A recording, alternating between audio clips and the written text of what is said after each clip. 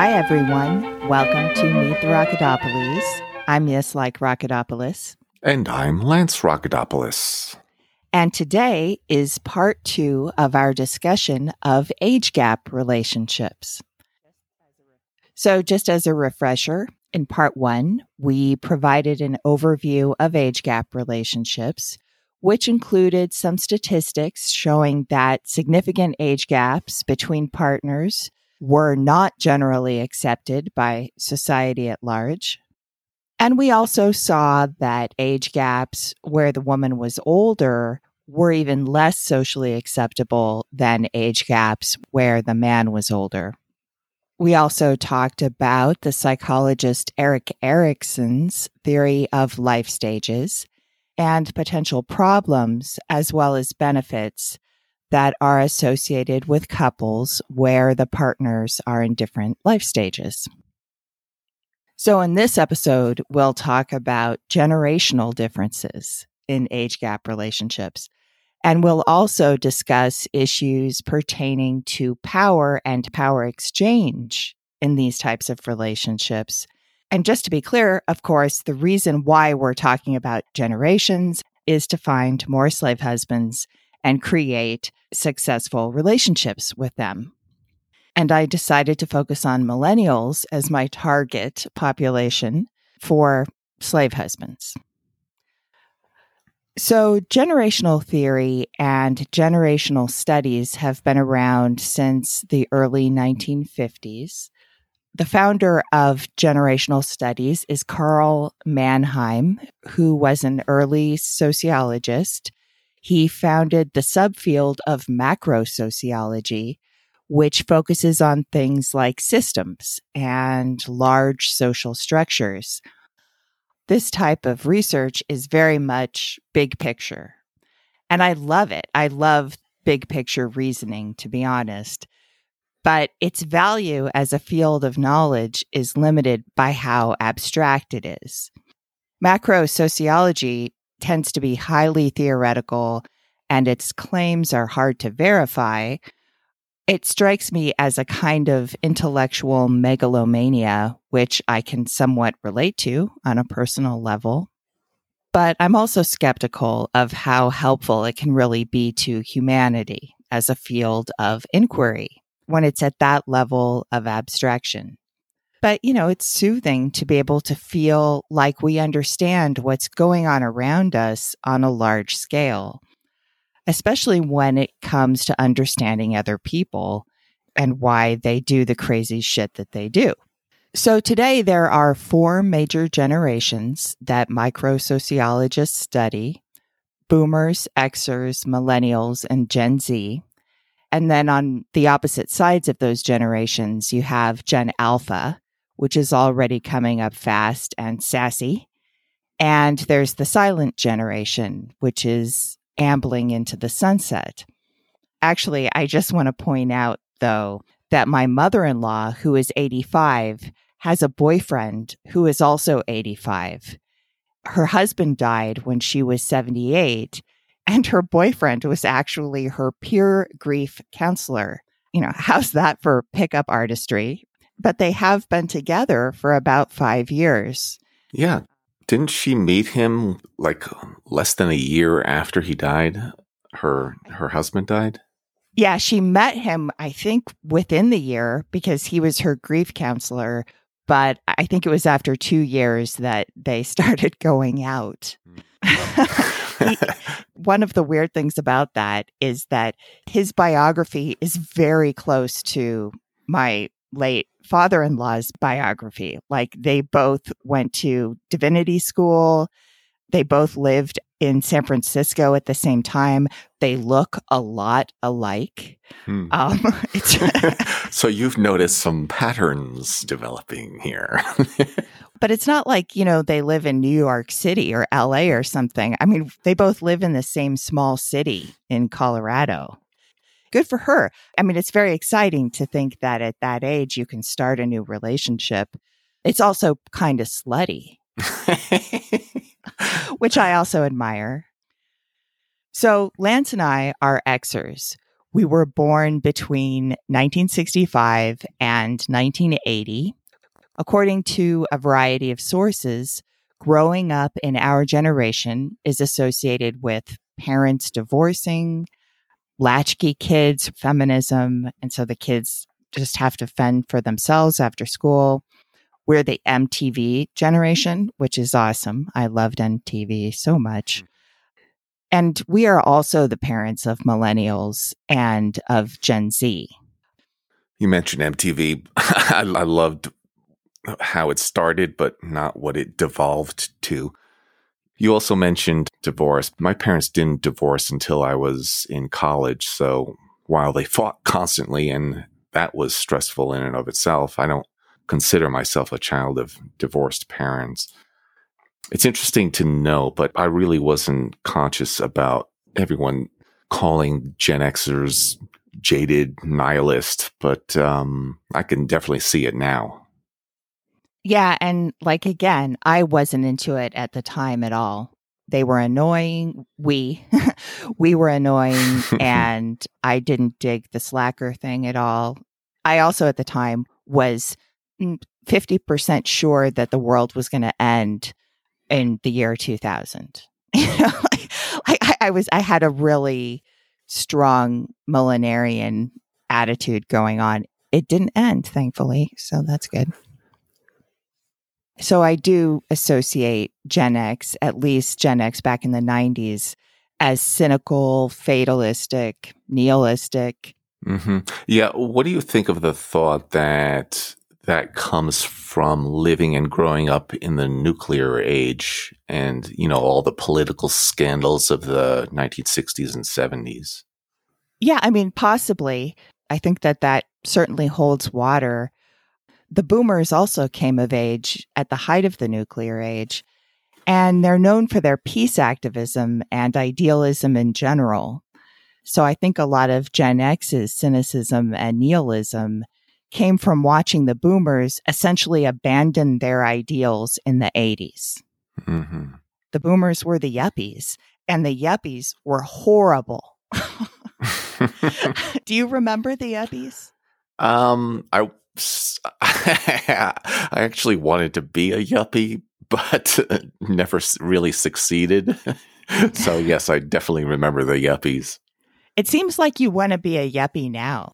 I don't think so. You really want to get into art and wine and, and the finer things of life, right? That's one of the first things that I saw on your profile, that you had a strong appreciation for the finer things in life. There's nothing wrong with that. I don't see that as being yuppie. I see following trends, wearing certain clothes and being stylish as being a yuppie. I see. I'll just let that one go. Okay. Okay. So also Xers, for me anyway, are very associated with postmodernism. Postmodernism really started in the 50s, but it got really popularized in the 80s. And I was in grad school in the 90s, and there was a lot of talk about postmodernism. It was trendy among the cool kids in the 80s, and then in the 90s, it was just everywhere. We were very aware in that period of the difference between reality and representation, but we were cynical about it. Many of us embraced surface representation as the only true version of reality. I personally did not do that. Again, I was not happy with that part of my education and the culture that was around me. I hated the implied and stated nihilism. I was very earnest in my late teens and early 20s. In grad school, I was just kind of blindsided by all the theory. It wasn't until after grad school that I kind of began to understand what was going on there. Because right around the turn of the century was when my formal education kicked in and my college education finally kicked in. And I started learning about rhetoric. And it was really having to teach rhetoric and having to learn about rhetoric in order to teach it that I began to sort of piece together the philosophical stuff that had been going on around me. I started to appreciate what was going on with Gen Xers outside of academia as well. Many of them swapped their nihilism for ambition. That was the short-lived .com boom in the early aughts. And I knew a lot of people in tech at that time. And in fact, I worked for one of those .com companies that didn't last very long because there was a small recession after the .com boom.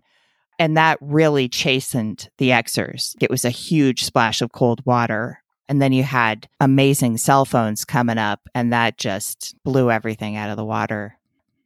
So when they first entered the adult world, millennials often faced a slew of criticism from older adults in the workplace and in media and in society in general.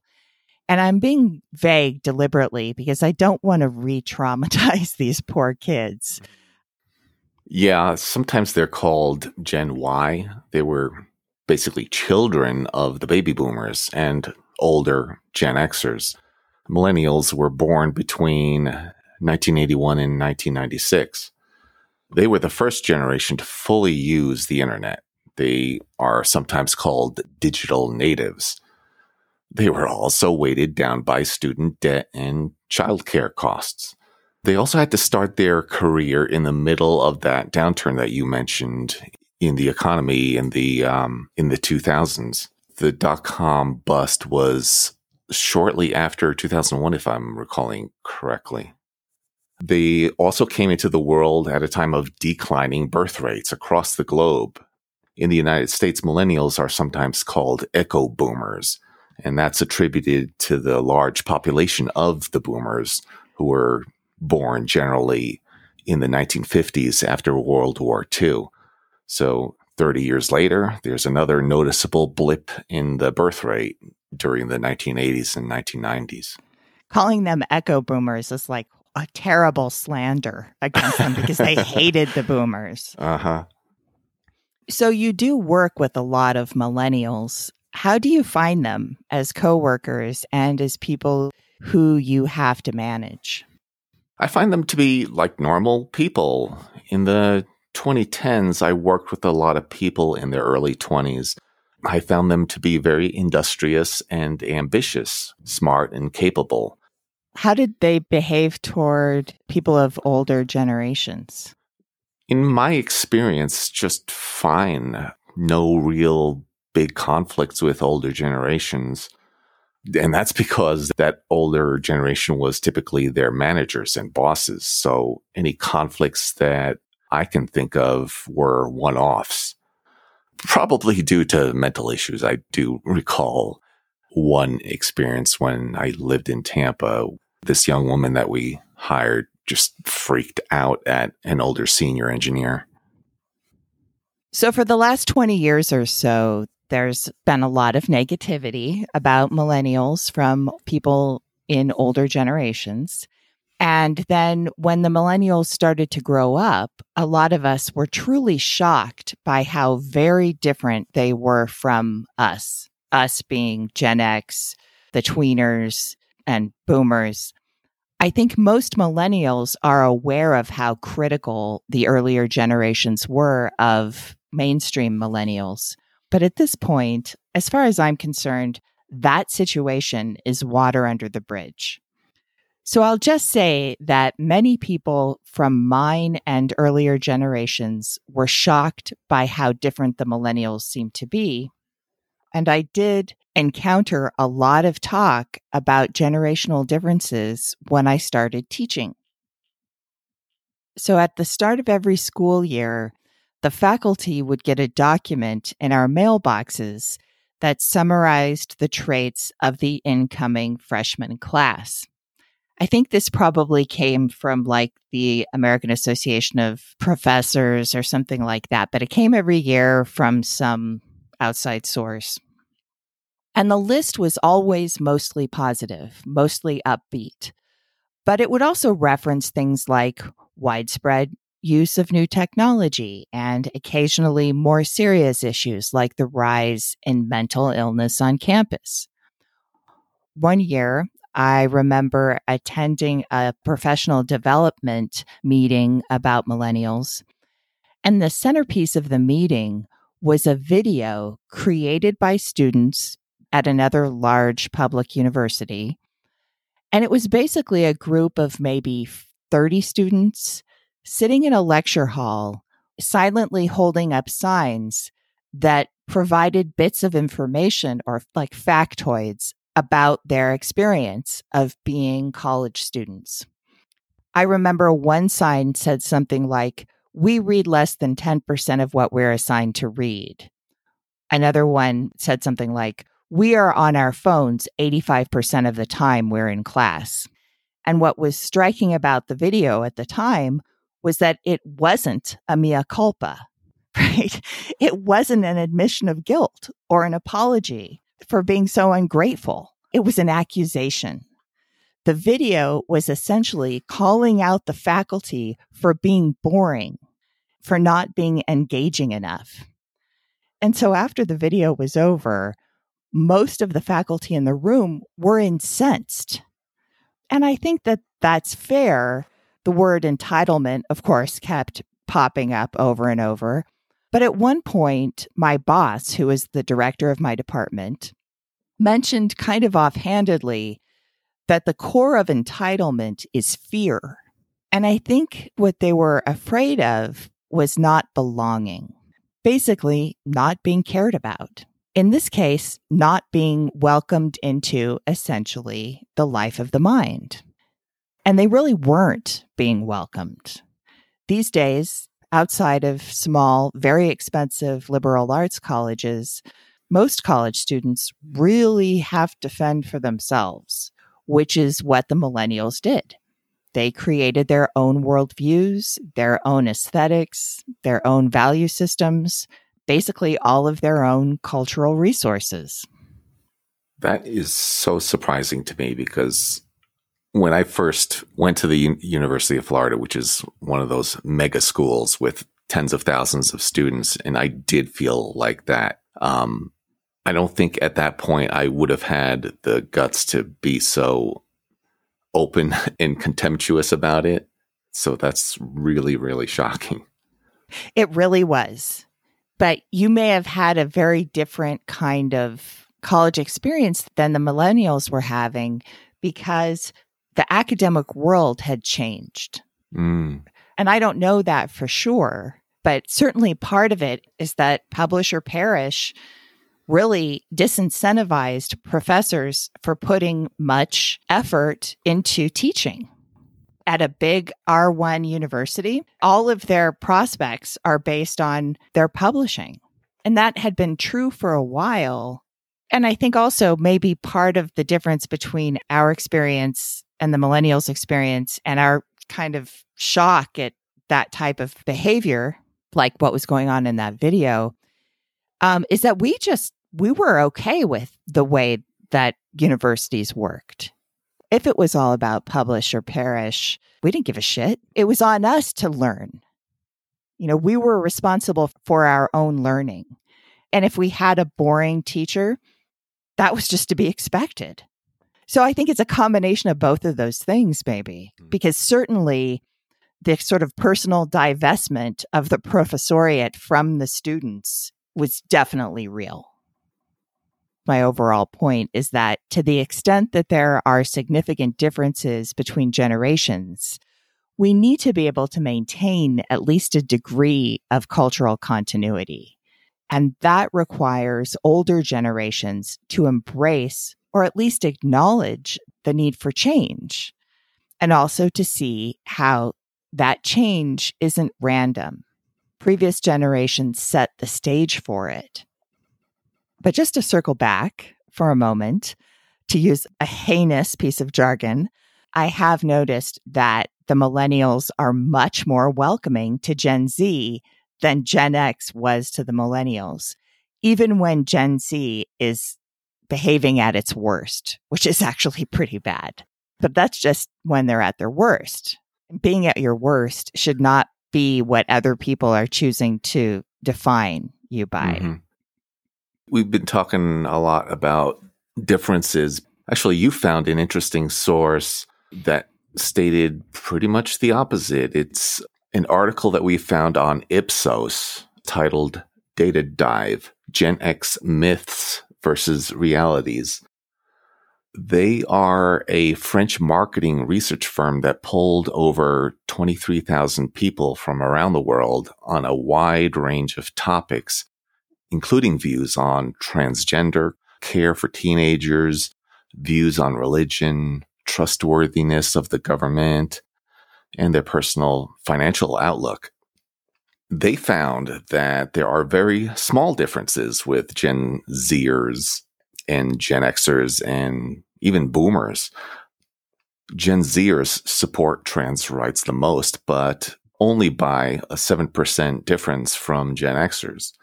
Regarding trusting the government, only 1 in 5 people do that, and there was only a 3% spread. And regarding religion, there was a consensus across the generational board, with almost half the people polled saying that religion does more harm than good. That had about a 4% spread. But all these age comparisons for all these questions were, like I said, just within a few percentage points of each other. Yeah, that's surprising and heartening. The idea that all of this generational stuff is just trumped up unnecessarily. Right. It's like confirmation bias. It's like your experience is confirming what the overall perception is. So finally, we get to talk about power and power exchange. Because according to many of our sources, the age-related power differential in age gap relationships seems to be the most common issue that people have with these types of relationships, especially when it comes to younger women and older men. Over the last few years on FetLife, I've seen a huge amount of derision and condemnation around age gap relationships in general, and especially from a specific sector of 20 to 30-something submissive women. And a lot of those women have also been very strident in their condemnation of kinky power exchange in general. And then they're also like very quote unquote woke, right? Like they're all really super into politics, gender issues. And they also have tended to be pretty sex negative in general. But actually, I'm now beginning to see the pendulum starting to swing back. A couple of days ago, I got an update from some random person on my feed, and she was complaining about another member complaining about dick pics, right? The person on my feed was complaining about other people complaining about dick pics. She was like, this is a kink site, for fuck's sake. Why are you even here? And that was something that I probably have said on this podcast a few times. And the woman was complaining about this bullshit virtue signaling.